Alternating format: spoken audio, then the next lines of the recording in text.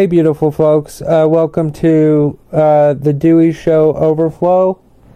I am going to be talking about Liz Cheney, but before I do, I would like to thank today's sponsor, AdamL.com. Would you like to spice things up in your sex life?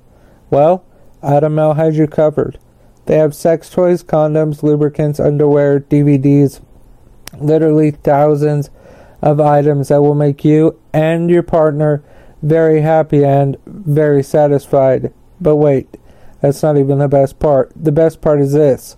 If you go to AdamL.com and use the offer code DEWEY at checkout, you will get 50% off of almost any one item, as well as free and always discreet shipping.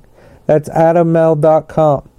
ADAMMALE.com, and the offer code to get 50% off and free 50% off of almost any one item and free and discreet shipping is Dewey, DEWEY. So AdamL.com, ADAMMALE.com, and the offer code Dewey at checkout. That's DEWEY.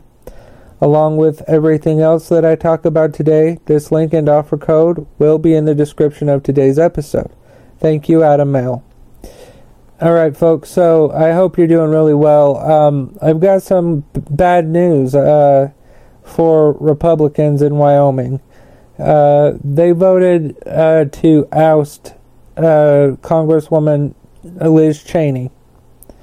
Now, Liz Cheney was one of the people that I disagreed with vehemently, adamantly. I disagree with her politics. However, the way that she put country over party when it came to Donald Trump and his lies about the election and what would subsequently happen on January 6th, she has fought him every chance that she has gotten. So if a Republican is to win that race, I wanted the good Republican to win that race, because I would like to see the party, the Republican Party, go back to the ideas that people like Mitt Romney have, who are pro-democracy. And those folks are scarce these days. The best thing that Liz Cheney said was after her concession speech. Let's hear that. 2 years ago, I won this primary with 73% of the vote. I could easily have done the same again. The path was clear. But it would have required that I go along with President Trump's lie about the 2020 election. It would have required that I enable his ongoing efforts to unravel our democratic system and attack the foundations of our republic. That was a path I could not and would not take.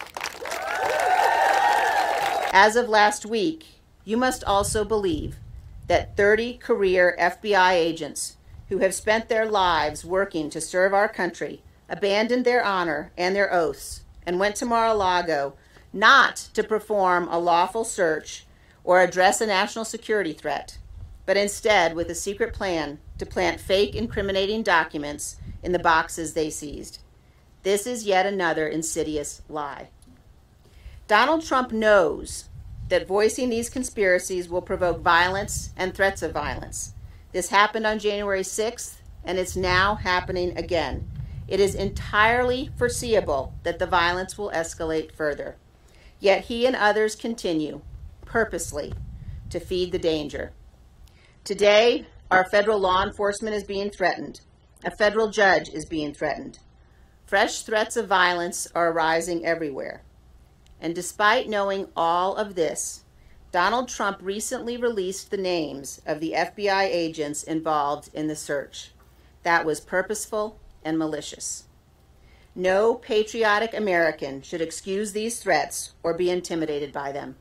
Our great nation must not be ruled by a mob provoked over social media.